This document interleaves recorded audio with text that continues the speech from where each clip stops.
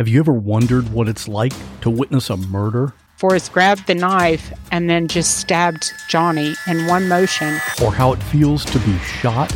I was immediately hit by a barrage of bullets. Or how you would react if your spouse hired someone to kill you? And he was to put me in a grave with a bullet wound on my head. These are the stories you'll hear on the podcast called What Was That Like? True stories told by the actual person who went through it. You'll hear from a stalking victim. Came back upstairs, and when I came back and turned the corner into my room, I saw him standing there. You'll hear from a man who was kidnapped and tortured. I would do anything, say anything, to simply get away. And you'll hear actual 911 calls. Take a deep breath. Oh my God! Take a deep breath. Oh my God! Take a deep Oh my God! Real people in unreal situations. Search for What Was That Like on any podcast app or at whatwasthatlike.com. This podcast is sponsored by BetterHelp Online Therapy. People don't always realize that physical symptoms like headaches, teeth grinding, and even digestive issues can be indicators of stress. And let's not forget about doom scrolling, sleeping too little, sleeping too much, undereating, and overeating. Okay, so the copy here says to talk about my experience with stress. Oh boy, do you have an hour? Where do I begin? Work, bills, life, family. I could go on for a very long time. And I actually do, though, in therapy, which is so helpful for me so I can manage, deal, and get through it. Stress shows up in all kinds of ways. And in a world that's telling you to do more, sleep less, and grind all the time, here's your reminder to take care of yourself, do less, and maybe try some therapy. BetterHelp is customized online therapy that offers video, phone, and even live chat sessions with your therapist, so you don't have to see anyone on camera if you don't wanna. It's more affordable than in-person therapy. Give it a try and see if online therapy can help lower your stress. This podcast is sponsored by BetterHelp, and Fruit Loop Serial Killers of Color listeners get 10% off their first month at betterhelp.com/fruit. That's BETTERHELP.com/fruit. All right, guys, it's time for me to come clean. It's time for me to tell the truth. Right. It's time for me to spill the beans. Okay. It's time to fess up. It's time to keep it a buck. Keep it 100. Are you going to get to it? Oh, yes.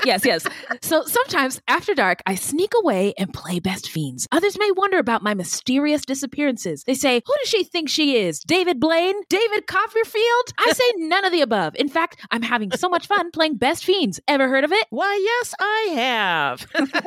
I love Best Fiends. I love collecting the little monsters when you play so I can level up my fiends. Also, I love going in for the super long matches to free up the board and beat levels. Ooh. I am happy to report that I am on level 440. That's amazing. Okay, friend, I see you flexing over there. Now, Best Fiends is a free-to-download mobile puzzle game with thousands of exciting new levels for new adventures and challenges every time you play. I am on level 304. Beth, tell him about the offline play. Yes, of course. There is offline play, so you don't even need Wi-Fi or the internet. Oh, good. So download your new favorite getaway, Best Fiends, for free today on the App Store or Google Play. You'll even get $5 worth of in-game rewards when you reach level 5. That's friends without the R, Best Fiends. Darkcast Network, where the light shines brightest on our indie podcasts. This podcast contains adult themes and language, and some of the things that we discuss may be disturbing to some listeners. In this podcast, we discuss sexual assault, torture, race, and murder. Listener discretion is advised.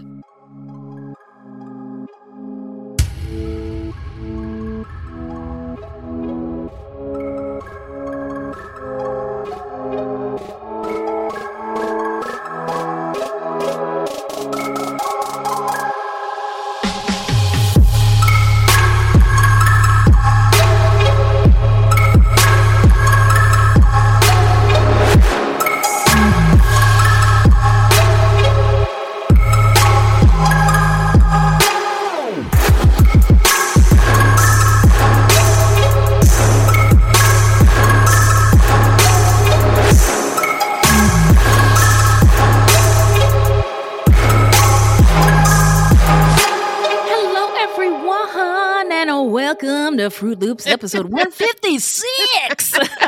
Witty Binafi, bienvenidos bitches, and thank you so much for listening. Yeah. Fruit Loops is a podcast about true crimes committed by people of color and the victims that we don't hear or know much about. Contrary to popular belief, not all serial killers are straight, cis, able-bodied white dudes. What? It's not just Ted Bundy, y'all. I'm telling you. It's not all Bundy. Bundy who? Zodiac Killer who? I don't know. Hey, say Zodiac Killer. Zodiac Killer. You know we're talking about the New York Zodiac. I know, but this one was more interesting to me. Okay, so okay. Let me. I'm sorry to sidetrack. There are many well-documented cases of serial killers of color, and Fruit Loops is a podcast all about them. We will take deep dives into the fascinating lives and crimes of serial killers and true crimes committed by people of color and the victims that the media and entertainment commonly leave out because the news is racist. Allegedly. And we are Wendy and Beth. She's Wendy, a Black Latinx woman, and I'm Beth, and I just happen to be white. We're not journalists, investigators, oh my God, it's not her fault. psychologists. I'm sorry, I forgot. Sometimes I forget that you're my favorite white lady. I'm sorry. Wow, this is going off the rails too soon. I'm very sorry. Just a couple of gals interested in true crime. Also, the opinions expressed in this podcast are just that, our opinions. Please send any questions or comments to fruitloopspod@gmail.com or leave us a voicemail at 602-935-6294. And we may feature it on a future episode. Also, our website is fruitloopspod.com, and we use Fruit Loops Pod for all our social media. The footnotes for each episode can be found on our website. Plus, check it out for the different ways that you can support the show and become a Fruit Loops patron. You can also support us by supporting our sponsors. So, yeah. Who are we talking about today, Beth? Today we're talking about Heriberto Seda, a.k.a. the New York Zodiac. Mm-hmm. Seda idolized the Zodiac Killer from the Bay Area, so he decided to start his own series of killings based on the astrological signs. Okay, but before we get into it, how you doing? I'm doing great. We hit 1 million downloads this week. You dig it. I can't believe 1 million. Y'all have been rocking with us. 1 million. 1 million downloads at the very least. Yeah. Wow. 1 million and counting. Hip hop air horns to you listeners. Hang on a second. Thank you so much. Yeah, man. Thank you. We love you. We appreciate you. We could not do any of this shit without you. And quite frankly, we wouldn't. Not this long anyway. So thank you all so much. Yeah, thank you. I just wanted to say it was Easter. Did you have a nice Easter this week? I didn't do anything, so. Nothing. Oh, well, doing nothing sounds nice. I'm very jealous of it. But we had Easter, and my kids are small, so we have to do stuff. We still have people in this house who believe in the Easter bunny. Yeah, I did miss that because I think Easter. It? Well, Easter's fun when you have kids and the Easter baskets and all that stuff. It's fun. Yeah, you're right. It was actually the best Easter I've ever had in my life. Oh, wow. I don't know. I came out of nowhere. We hiked up Stone Mountain to watch the sunrise, which was so fucking amazing. I recommend everybody do it. Then there was a church service at the top. The church service was whack, but the preacher started talking about the murder of Jesus. And I thought, what a spicy true crime story. Because this man was murdered. He knew he'd be murdered, so he invites the bitches who he knew would do him dirty and contribute to his murder over for dinner.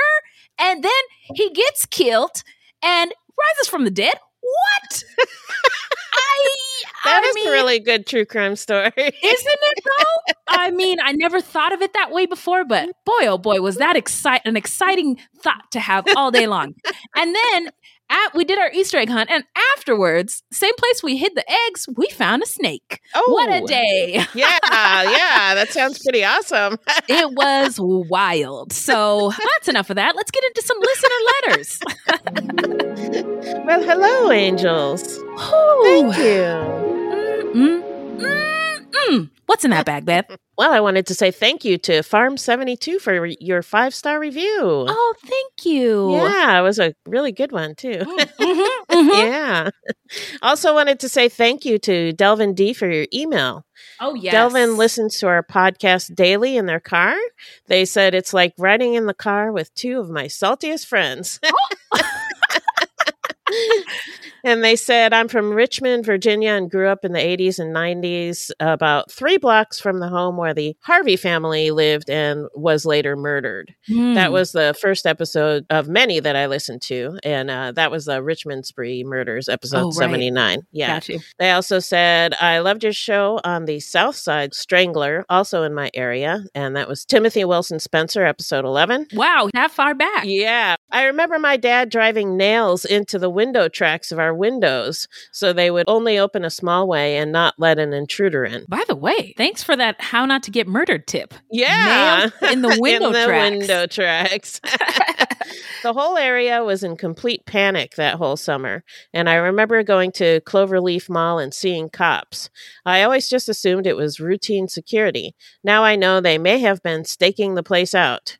You guys provided so much valuable and accurate information on my hometown and its changing demographics that I learned so much about a city I love. Thank you for everything you do. I'll be rocking my Fruit Loops tote bag proudly when it arrives. Hell yeah. Oh my gosh. Thank you so much. Yeah. Thank you, Delvin. To Delvin and to Farm72. Hip Hop Air Horns to both. Thank you. Well, we got some new Patreons, but we have an announcement. Yes. Here. I have a message from the Continental Congress. Heed not the rebels who scream revolution. I'm just kidding. I'll stop. So our announcement is this. We are leaving Podbean. So Patreon is where it's at if you want to have access to bonus episodes and ad-free content from Beth, Wendy, and Minnie. And so we just want to remind you to get into it, bitch, and get over to Patreon. That's where it's at. It's our Patreon page is Patreon/Fruit Loops. Yeah. So just cancel your subscription to Podbean and get a subscription over at Patreon. That's right. And we'll be there when you're ready. Yep.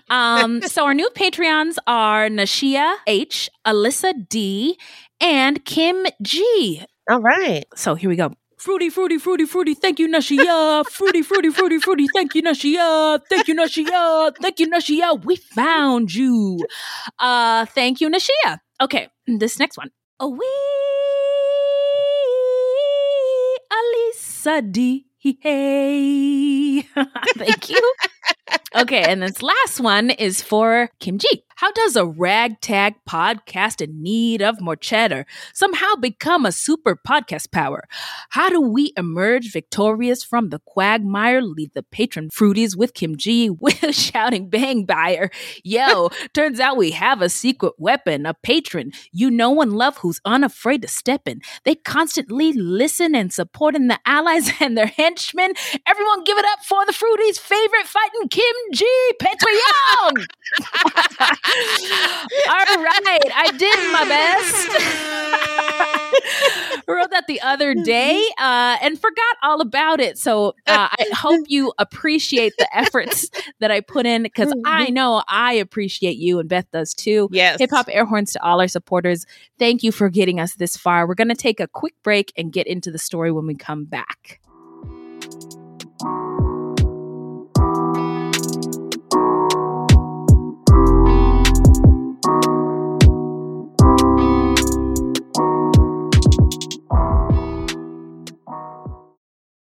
We're back. Remind us, Beth, who is our subject today? Today we're talking about Heriberto Seda, a Latinx man also known as the New York Zodiac, because he idolized the Zodiac Killer and started a series of his own murders based on the 12 signs of the Zodiac. And this episode was researched by Minnie. Shout out to Minnie. So now we're going to get into some stats. Right. Heriberto Seda, a.k.a. the New York Zodiac. And by the way, his name is Heriberto, everybody calls him Eddie. And I listened to an interview with him and Phil Chalmers.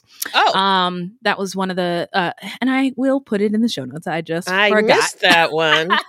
But Phil Chalmers' podcast is Where the Bodies Are Buried, and he interviews serial killers, mostly of color, and gets their stories. So Heriberto, H in Spanish is silent. So when you say Heriberto, it sounds kind of like Eddie. So Eddie, just for short. Yeah. So just wanted to make that clear. So he shot 9 people in total. He killed 3 and wounded 6. The 3 murder victims are, rest in power, y'all, Joseph Joe Prosy, a Taurus, age 78, Patricia Fonte, a Leo, age 39, Joseph Diacone, or Diaconi, I'm not sure, a Virgo, age 47. And the survivors were Mario Orozco, a Scorpio, Jermaine Montenegro, a Gemini, Larry Parham, a Cancer, James Jim Weber, a Libra, Diane Ballard, a Taurus, Gladys Reyes, Seda's half-sister. Oh my God. Yeah. And this is from Minnie, who says she's tempted to rename him the Failiac Killer because failure seems to be a theme of his, because he mostly failed spectacularly at many goals, including to kill 12 people. But it seems, she goes on to say, it seems disrespectful to the victims and survivors. So maybe that's a bad idea, but I'm going to say I like it. Failiac Killer. Failiac Killer, yeah. I mean, the last thing we want to do is give these guys more notoriety, yeah, right? Yeah. So I'm here for it, Minnie. So now we're going to get into the setting. Take us there, Beth. Well, the setting is New York City, New York, USA, 1990 to 1993. Mm-hmm. Since we've discussed the history of New York City in great detail not too long ago on the Richard James White episode, we won't spend too much time on that, but we do want to acknowledge that the land on which this event occurred was originally the home of the Lenape people, a matrilineal and matrilocal people who we've also discussed on numerous previous episodes. Here's a little taste. The Lenape were a successful people who were engaged in hunting, fishing, and farming the land when they first encountered. Sounds like too nice of a word. Maybe discover. I don't know. But the Europeans came upon them as they were mining their own beeswax in the early 1500s. At first, the Europeans seemed to just be traveling through the area and doing some trading. That's what white people always do. Oh, wow, look at this nice place. This would be a great spot for a juice bar, maybe a yoga studio. But then they began putting down roots. And the land was colonized by the Dutch in 1624. Then the English took control in 1664. After the American Revolution, job opportunities in the city drew a larger and larger population base. Waves of immigrants arrived to New York City from different parts of Europe at different times, resulting in culture clashes over time between freed Black people, Caribbean Black people, English immigrants, German immigrants, Irish immigrants, Polish immigrants, Italian immigrants, etc., all with their own societal structures that often came into conflict, and sometimes violently so. Now, New York's non-white population was 36,620 in 1890. New York City was a prime destination in the early 20th century for Black folks during the Great Migration from the American South, and by 1916, New York City had become home to the largest urban African diaspora in North America. Wow. Yeah. The Harlem Renaissance of literary and cultural life flourished during the era of Prohibition. The larger economic boom generated construction of skyscrapers competing in height and creating an identifiable skyline.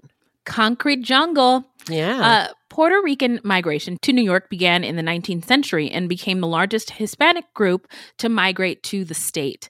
The migration increased in 1917 with the enactment of the Jones-Shafroth Act, which granted U.S. citizenship, to all Puerto Ricans, and especially in the 1940s and 50s. And it was convenient for the United States to grant citizenship to these people, because it also meant more people to fight in our wars for us.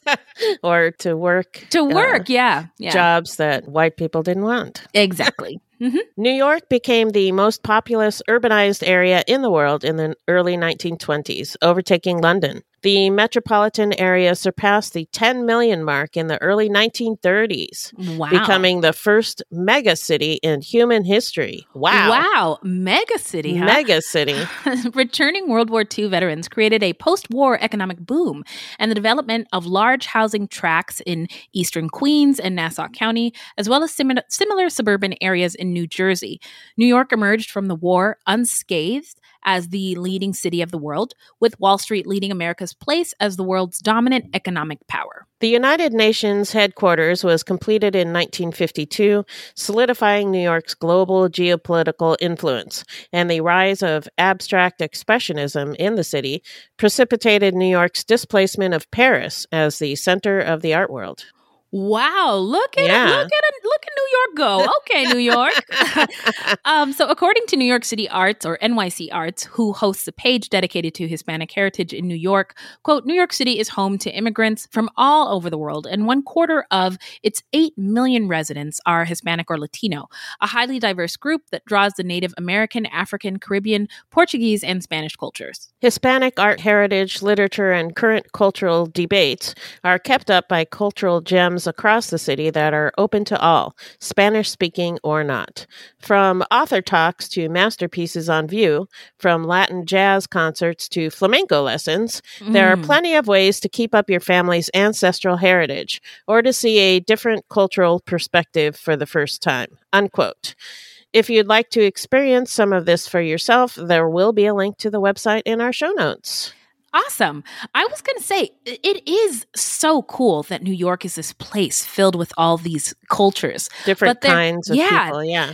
But one of my favorite shows is Real Housewives of New York, but not anymore, because they have really showed their asses, especially Ramona, to be quite racist. Really? Yeah. I don't watch those housewives Well, they're all shows. really, really wealthy white women. And right. last season, they're all white? Yeah. And last season they brought in a black woman, a wealthy black woman, a wealthy, successful black woman. We talked about this, I think, a little bit before. I vaguely remember something about it. And they the black lady took them to Harlem and was like, look at all this cool culture, like we just talked about a few minutes ago, that exists in Harlem. And they were all like, ooh, I don't really get over here very much, but it's all there. But you also have to be willing to step out and and appreciate it, because I've had conversations with people. I really like buildings. I don't know why, but I really know you do, girl. And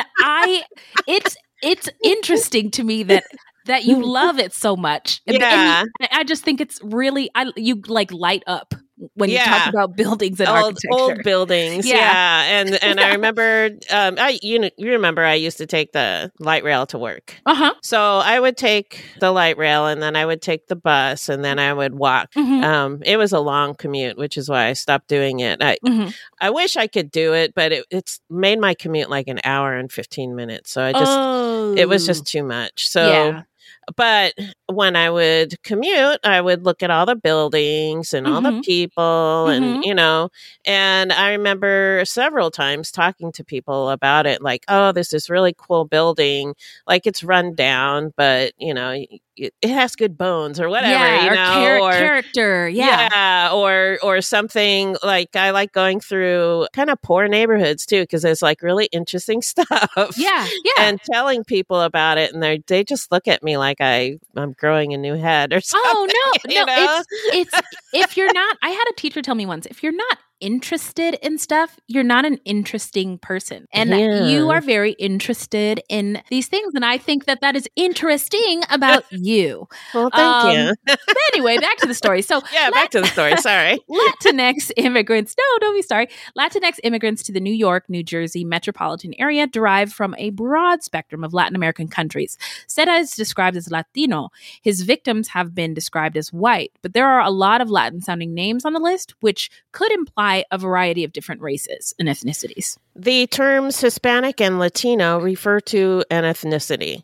The U.S. Census Bureau defines being Latino as being a member of an ethnicity rather than being a member of a particular race, and thus people who are members of this group may be members of any race. Thank you. Very glad it was said. The difference between the terms Hispanic and Latino can be confusing. The U.S. Census Bureau equates the two terms and defines them as referring, but they're not the same, as referring to anyone from Spain and the Spanish-speaking countries of the Americas. After the Mexican-American War concluded in 1848, the term Hispanic or Spanish-American was primarily used to describe the Hispanos of New Mexico within the American Southwest. The 1970 United States Census controversially broadened the definition to a person of Mexican, Puerto Rican, Cuban, Dominican, South or Central American, or other Spanish culture or origin, regardless of race. This is now the common, formal, and colloquial definition of the term within the United States outside of New Mexico. This definition is consistent with the 21st century usage by the U.S. Census Bureau, or OMB, as the two agencies use both terms Hispanic and Latino interchangeably. The Pew Research Center in Washington, D.C. believes the term Hispanic is strictly limited to Puerto Rico and all countries where Spanish is the official language and includes Spain, whereas Latino includes all countries in Latin America, including Brazil, regardless of the official language, but does not include Spain because Spaniards are European. Yeah. And white. Preference of use between the terms among Hispanics and Latinos in the United States often depends on where users of the respective terms reside. Those in the eastern United States tend to prefer the term Hispanic, whereas those in the West tend to prefer Latino, though that terminology has more recently been adjusted to Latinx, as we've previously discussed, to remove the gender designation. Yes, I think that is accurate. I also think it varies among generations as well. I've actually seen a lot of arguments between Latinx people about what term to use. So, oh yeah, it's hot in these discussion streets, but it's a fair discussion to have. Colonialism has fucked all of us up as far as identity and how other people identify us, and I think it's good to talk about. I also think if you're not sure, ask. Let's talk about it. Yeah. Get ready for your starring role in a thrilling adventure full of hidden clues, immersive scenes, danger, and romance. That's right. It's June's Journey, and you play June Parker, an amateur detective investigating a series of mysteries. Ooh, you'll put your powers of observation to the test, sharpen your sleuthing skills, find objects, and claim rewards. The visuals are fire. It's like a party for your eyeballs. As you play this thrilling adventure full of hidden clues, immersive scenes with danger and romance in full force. Whether you're craving a good mystery or just need to get away for a while, June's Journey is the perfect game for you. It really is a sweet escape. I like to play when I need a mental pick-me-up. There is a detective in all of us. Find your inner detective. Download June's Journey free today on the Apple App Store or Google Play. Hey.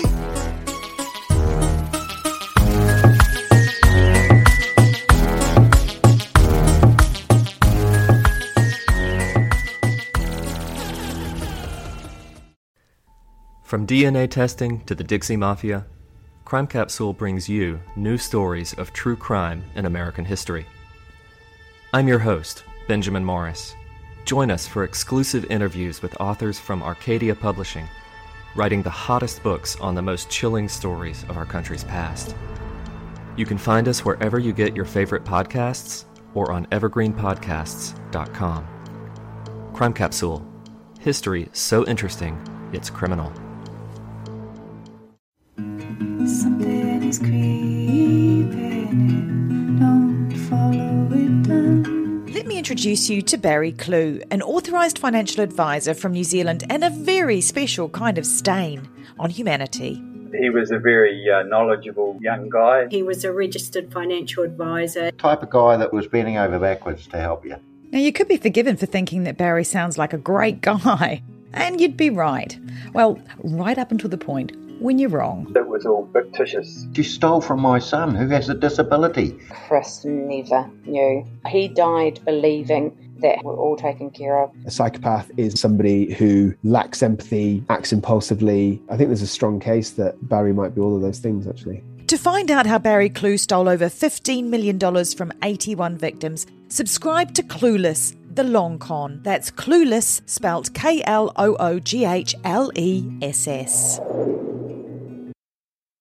Hi, I'm Matt Harris. Seton Tucker and I host the podcast Impact of Influence, which for 2 years covered in depth Alec Murdaugh, who was eventually convicted in 2023 of murdering his wife Maggie and son Paul.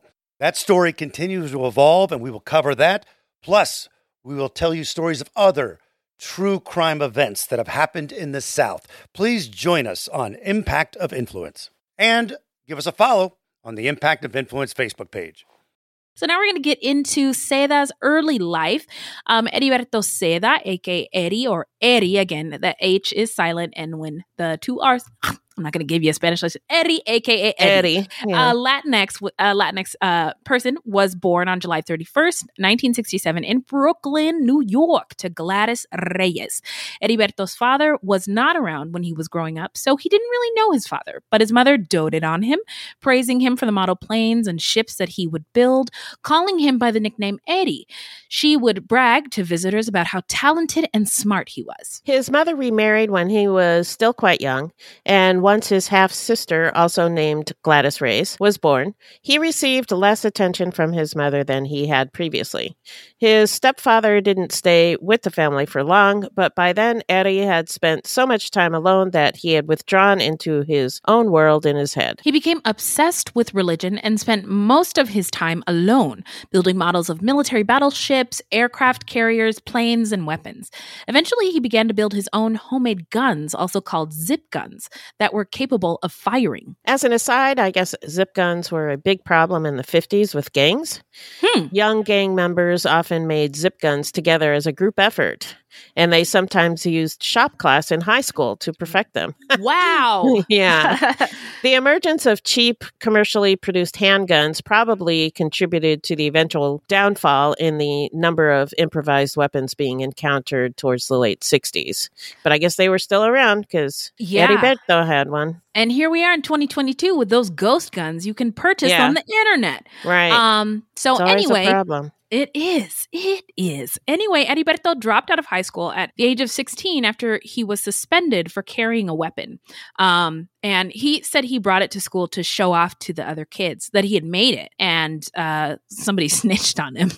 Yeah. Well, understandably so. Sorry, you know? can't bring guns to school. So he applied to be in the Army at one point, hoping to become a Special Forces commando. I think he said he wanted to be a Green Beret. He just really admired Green Berets. But he was rejected, reportedly because he was an only son whose mother didn't want him to leave her, and because he didn't pass the tests to get in. He failed twice, by the way. Oh, wow. And personally, now this is from Minnie.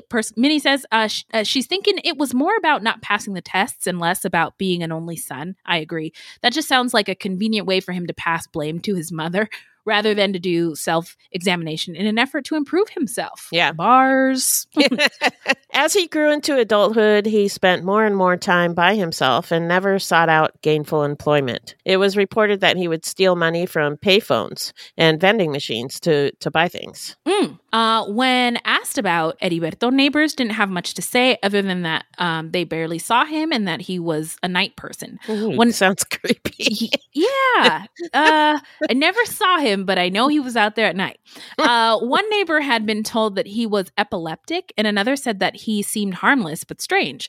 Others said that he seemed to go out for long walks at night, but otherwise locked himself alone in his room. Neighbors also said that his mother and sister seemed like good people, but never wanted to talk about Heriberto. His mother would say, he likes to stay home. And his sister, who went by the nickname Chachi, would simply say, I don't want to talk about him. I don't want to talk about Eddie. I was going to say it's hard to fail when you are not leaving your room, right? Yeah, I mean, clearly he had you're not going anywhere. Got the taste of failure early on, and it didn't like it. Feel good. Yeah. So, whoa! I lost my place. One of Chachi's friends said that he was quiet, but seemed to display an attitude of superiority. She said that when he was with a group, he would sit off by himself and not say anything. He didn't have any friends of his own, and people in the neighborhood, as well as Chachi's friends, began referring to him by nicknames such as the Vampire and Chuck Norris. Wait a minute. The guy, Texas Ranger? Because of his sullen loner demeanor. Oh, loner. Yeah. I just think Chuck Norris, like roundhouse kicks, tight jeans. Right. I don't really know how that fits in, except for maybe. It was the 90s. It was a crazy time. Yeah, it was. Good point. Good point. So now we're going to get into the timeline. Hit it, Beth. On November 17th, 1989, when Seda was 22 years old, a letter arrived in New York's 17th Precinct in East Midtown Manhattan, addressed to Anti-Crime, the elite street crimes unit. Oh, he's buttering up so they'd open it and read it. Yeah.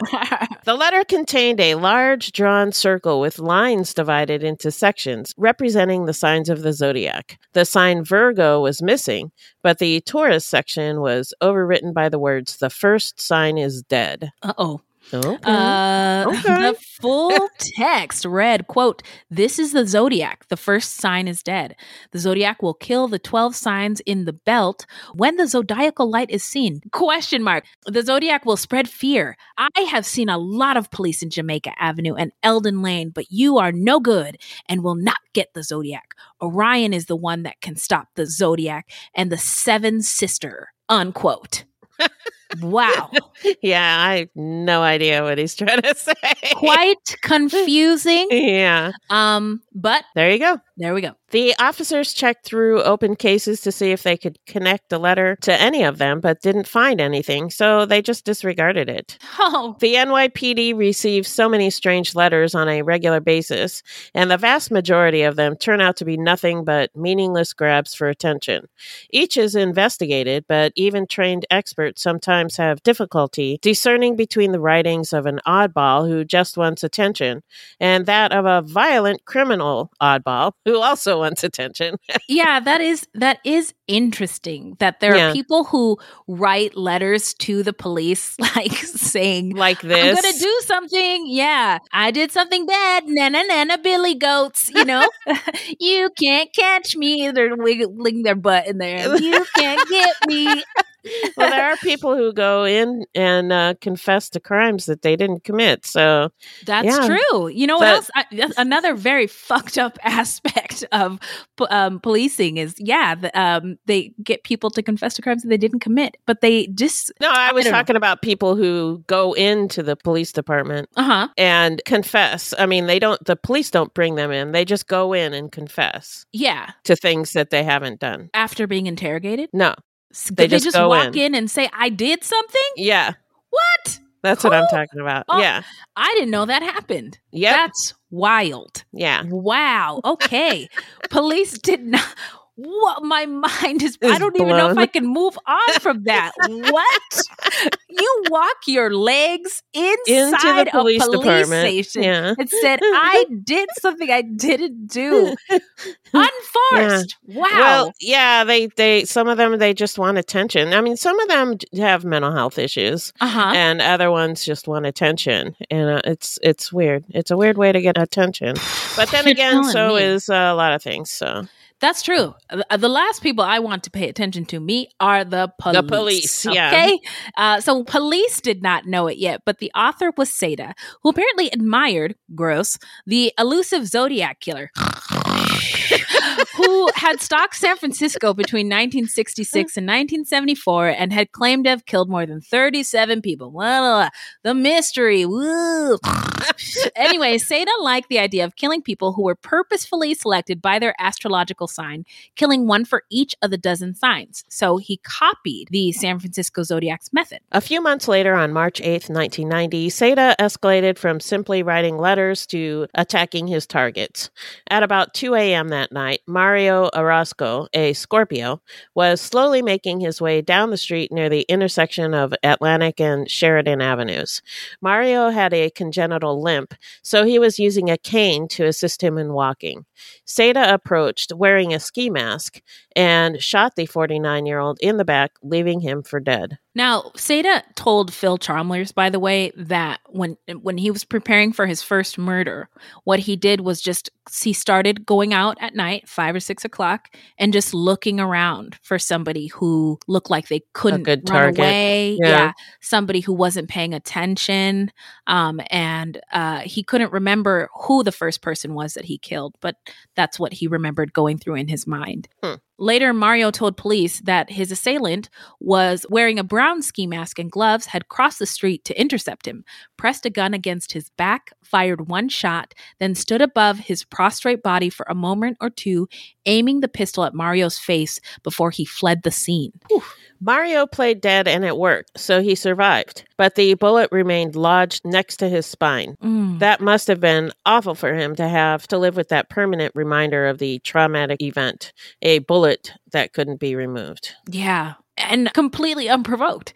Yeah. 21 days later, on March 29th, 1990, at about 3 a.m., Seda attacked Jermaine Montenegro, a Gemini, shooting him in the back, only 6 blocks from where Mario had been shot. Jermaine, a 33-year-old factory worker, had been returning home after visiting friends in the Bronx and was tipsy. He remembers being struck on the head and shot in the side, but he did not see his assailant. Jermaine had been shot in the left side of his lower body. The bullet went through his liver, but he also survived the attack. Okay, so 0 for 2 as far as Seda's goals are concerned.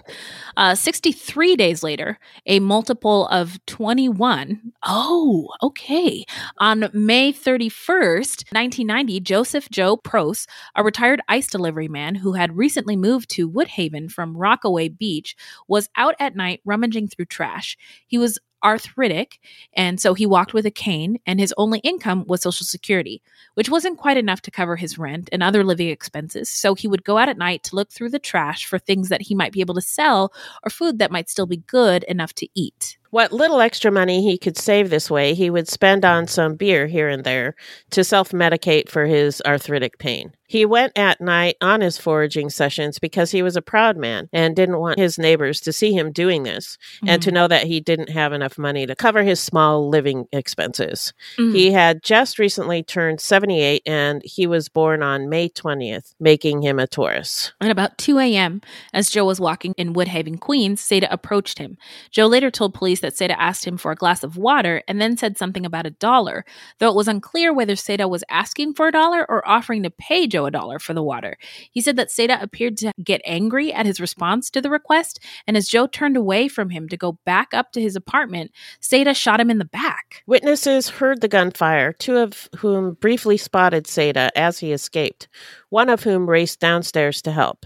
Meanwhile, Joe, bleeding from his wound, was able to pull himself along far enough to ring the bell of a neighbor to ask for help.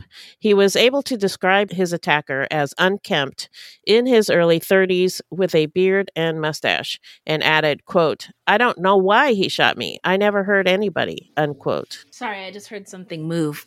Worried about snakes, don't you know? Sorry.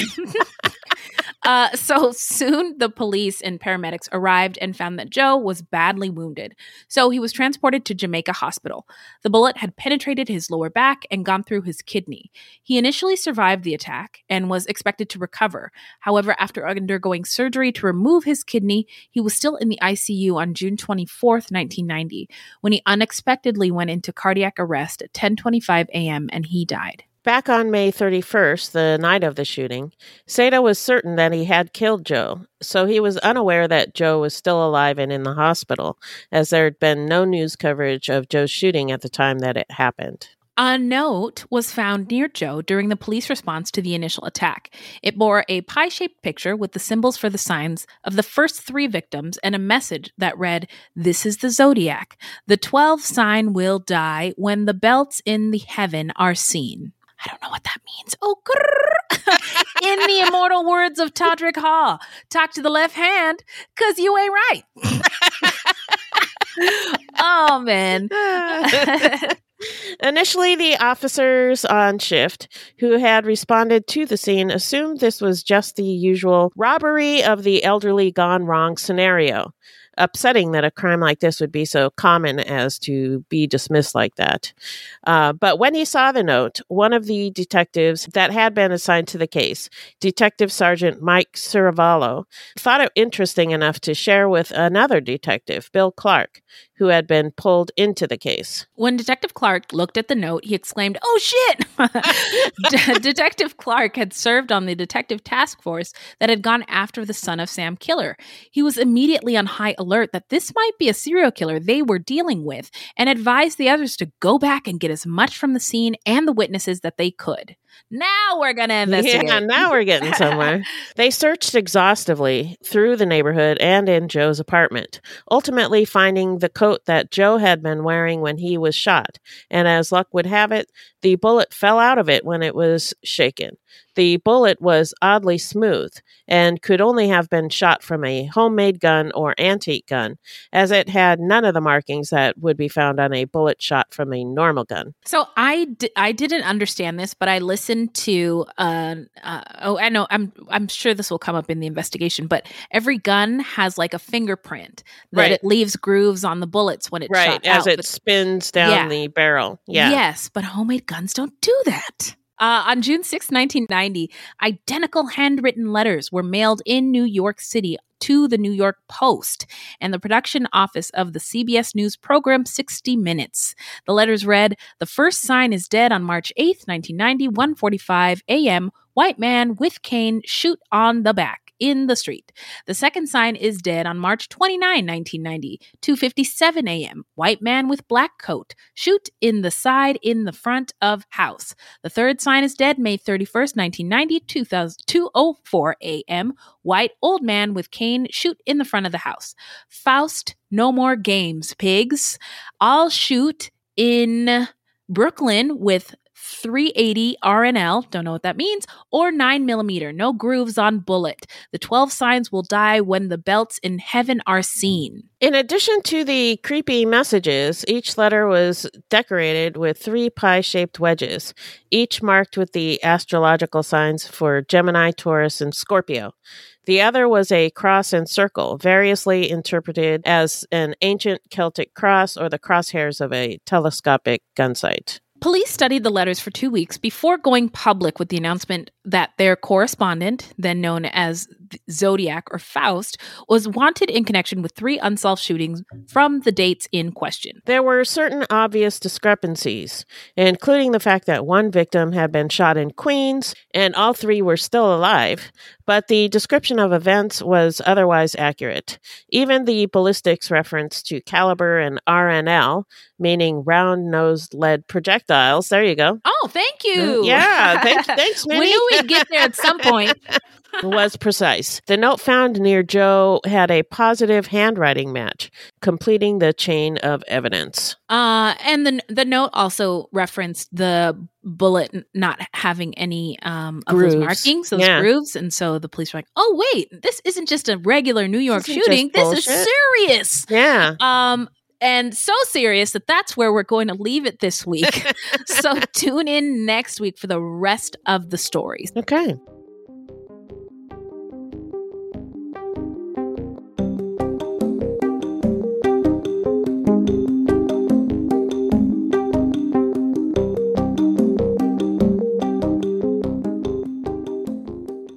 So now it is time for How Not to Get Murdered. So if you love true crime and you don't want to die, here's a tip for you. This segment is not intended to be victim blaming. We thought of this segment because I read somewhere that a lot of people listen to true crime because they want to know what they can do to be safer. This is not meant to blame the victims. It's just learning from other people's experiences. So on this one, a lot of the victims that this killer chose were experiencing homelessness. Yes, so, and poverty, intense poverty. Yeah. Mm-hmm. So we thought we'd talk about safety tips for people experiencing homelessness. Awesome. So finding yourself experiencing homelessness can be the result of many different factors, including natural disasters. Being prepared ahead of time is smart. You might consider stocking necessary items in a bug-out bag now. Bug-out bag? Bug-out bag. Yeah, just emergency stuff. Oh, like a go bag for drug dealers. Yeah, a go bag. Yeah. Huh. So I got this from an article. I'll put a link in the show notes. They also have in the article a link to things you might want to consider putting in your go bag or bug out bag. Okay. One of your biggest concerns when you're suffering from homelessness is figuring out where to sleep or rest. Sometimes you can find shelters, but if not, you might find abandoned buildings that you can use. When you're picking an abandoned building, you want to make sure it isn't a hazard. Safety is important. If you aren't too sure, try to sleep close to an exit or under a support beam. Being alone can be risky. You're more likely to be robbed or attacked if you're totally alone. Finding other people who are also suffering homelessness can help, as there is safety in numbers. You do want to be careful, though, because it can be dangerous to encroach on the territory of other people. Depending on the people in that group, there might be risk involved, but it's risky to sleep alone as well. So you have to pick your battles. Staying in the same area for too long can be dangerous. Angry mobs or scavengers could see you as a target. One tip to remember is to keep everything gathered up in your bag unless you're using something. That makes it much easier to leave quickly. Avoiding conflict is also important. You don't want any injuries when you live on the streets. Even a small injury can become dangerous without any close medical attention. Without the means for proper cleaning and management, minor cuts can turn into infections quickly. When people know that you're experiencing homelessness, you can become a target for thieves. Also, being noticed means that you might be kicked out of whatever location you've chosen. Yeah, people calling the police. Yeah, exactly. Yep. Blending in is key to preventing people from trying to take what you have or kicking you out or calling the police. In order to blend in and avoid infections at the same time, try to keep yourself as clean as possible. Staying clean may not seem like a big deal, but it does help with morale, and people tend to treat those who look nicer better. You can keep wet wipes in your survival gear, and public toilets give you access to running hot water. And this, I thought, was a fire tip. Keep baking soda always on hand. It's one of the cheapest items for personal hygiene that's versatile. You can mix it with water, and it can be used for soap, deodorant, shampoo, and toothpaste. A box is less than $1, and you can find it at most stores. Wow. Well, thank you for that. These are also really good things to think about if you are one of those people who's like, oh man, what I want to help. So if you see somebody who might be experiencing homelessness or unhoused, who is in need, next time you go to the store, I mean, pick up baking soda or a bottle of water, or if you see those extra blankets on sale at the dollar store. So, I mean, if you've got extra to give, there are so many people experiencing homelessness. There's like a gazillion evictions going on right now because of people who've been affected adversely financially because of the pandemic. So everybody is in need. And if you are fortunate enough to find a place that can deliver these kinds of items or helps the unhoused population where you live. Or you can make little bags of stuff. You can make little bags. Yeah, we've done that before. Yeah. So, but thank you so much, Beth, for that tip. It is shout out time. This is where we shout out any content by people of color, women, LGBTQ folks, disabled folks, any marginalized, othered, or oppressed group of people, or any true crime goodies. So I've got a doozy. Okay. It's about people of color, and it's about true crime, and it's called #Matter. By now, you have heard the trailer for it. No? No, I haven't. You haven't heard of that? Oh my God. It's so Matter. Okay. Yeah, it is intense. Looking it up right now. It is a scripted podcast, and it's so intense. Like, I love intense. It's my favorite. But it was so intense. I had to turn it off before bed because I was like, whew. this too much, but it is so good. And like I said, it's scripted. So be warned, it is intense. It's about this Black father. His name's Gerald Hayes, and he's played by Uncle Jerome on Snowfall, who is amazing. And he witnesses his teenage son being brutally beaten by police officers. Oh, geez. And a split-second decision ends up being barricaded in a friend's nearby restaurant with one of the police officers who fucked up his son. Oh, and geez. as the situation deteriorates, and the press paints this young Black child as the offender, Gerald is doing all he can to fight for justice for his son, using the one tool at his disposal in that moment, social media. And the story is told through the narrator is an investigative journalist who takes listeners through the afternoon and the aftermath through different media. It's all audio, but some of it's interviews, some of it's police footage and stuff. There are 6 episodes out right now as we are recording this, but it's so good. Yeah, that sounds pretty intense. All right. It's very intense. It's it would be I might have to come back to it, but it's good. Okay, cool. What do you got? I wanted to shout out a podcast called Scamfluencers. Oh, yeah. How appropriate for the times we're living in. Yeah. It's a Wondery show, so it's what do you always call those shows? Very well produced. More very produced than here. Yes, definitely. Very professional. Yeah. So the hosts are Scotchy Cool and Sarah Hagi, and or Haji, I'm not sure, but they're both women of color. Cool. And they unpack epic stories of deception from the worlds of social media, fashion, finance, health, and wellness. These influencers claim to be everything from charismatic healers to trusted financial insiders to experts in dating. They cast spells over millions. Why do we believe them? And how does our culture allow them to thrive? So they tell, these stories of scammers. And I've been getting more and more into stories about scams and con people. They're just fascinating. It is. And it all fits in this true crime space world that we're in. And I love that more people of color and marginalized folks are getting into the space because there's so much out there for us to talk about, and our perspectives are so valuable. And I will be listening to Scamfluencers on Wondery. Okay. And that's also #Matter. It's an iHeart podcast, so you can get it wherever you get your podcasts. Okay. Well, that is all for today, my friend. Where can the people find us? Our website is fruitloopspod.com, and we use Fruit Loops Pod for all of our social media. Join our discussion group on Facebook at Fruit Loops Pod Discussion. If you want to support the show, you can send us a donation on the Cash App. Just Google Fruit Loops Pod Cash App, or you can become a monthly patron through Patreon. This will help us pay for things like our website and pod hosting.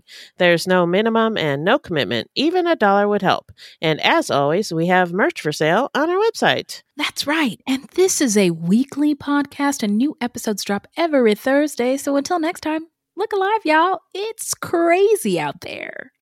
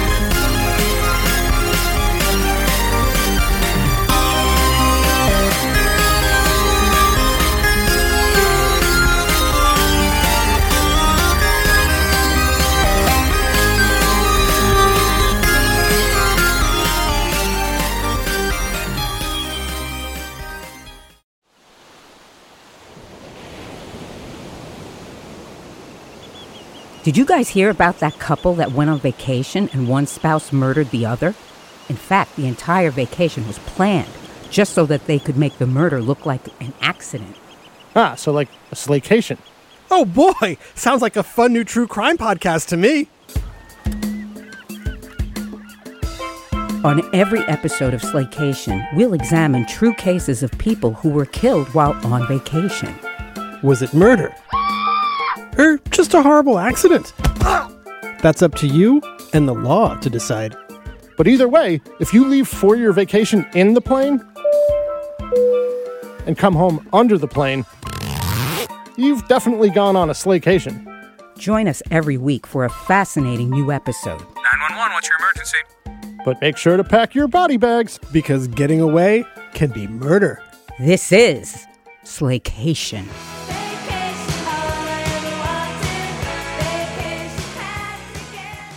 Hey, podcast listeners, I'm Paul Brandis introducing my podcast, Countdown to Dallas. It's a fascinating, in-depth look at the seemingly unconnected events that led to the assassination of President John F. Kennedy. It's based on my book of the same title. In that book and in this podcast, I go all the way back to 1939, when Lee Harvey Oswald was born into a troubled and dysfunctional family. I'll follow his transient and often violent teenage years and young adulthood, painting a fuller picture of the man who would later become Kennedy's killer. I also take a look at events unfolding in that era, like Cuba and Vietnam, and I'll unpack the conspiracy theories too, not one of which has ever been conclusively proven. Subscribe to Countdown to Dallas at evergreenpodcasts.com or your favorite listening app, October 31st.